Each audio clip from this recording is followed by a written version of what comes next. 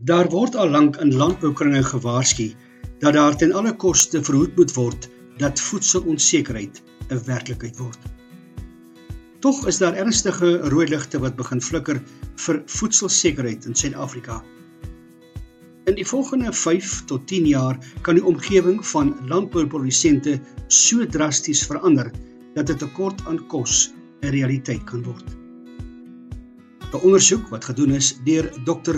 Candace Kloete by die Universiteit Stellenbosch se Bureau vir Voedsel- en Landboubeleid het bevind dat 1 uit elke 5 kommersiële boere beoog om binne die volgende 5 jaar die landboubedryf te verlaat. Wat hierdie syfer nog meer skrikwekkend maak, is dat die meeste van die boere tussen 30 en 45 jaar oud is.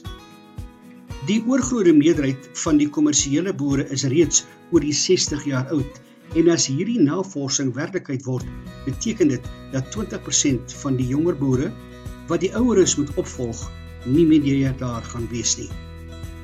Saam met die ouer garde, wat aftree of sterf, gaan dit 'n reuse negatiewe impak hê op kundige en beskikbare kommersiële boere oor 10 jaar.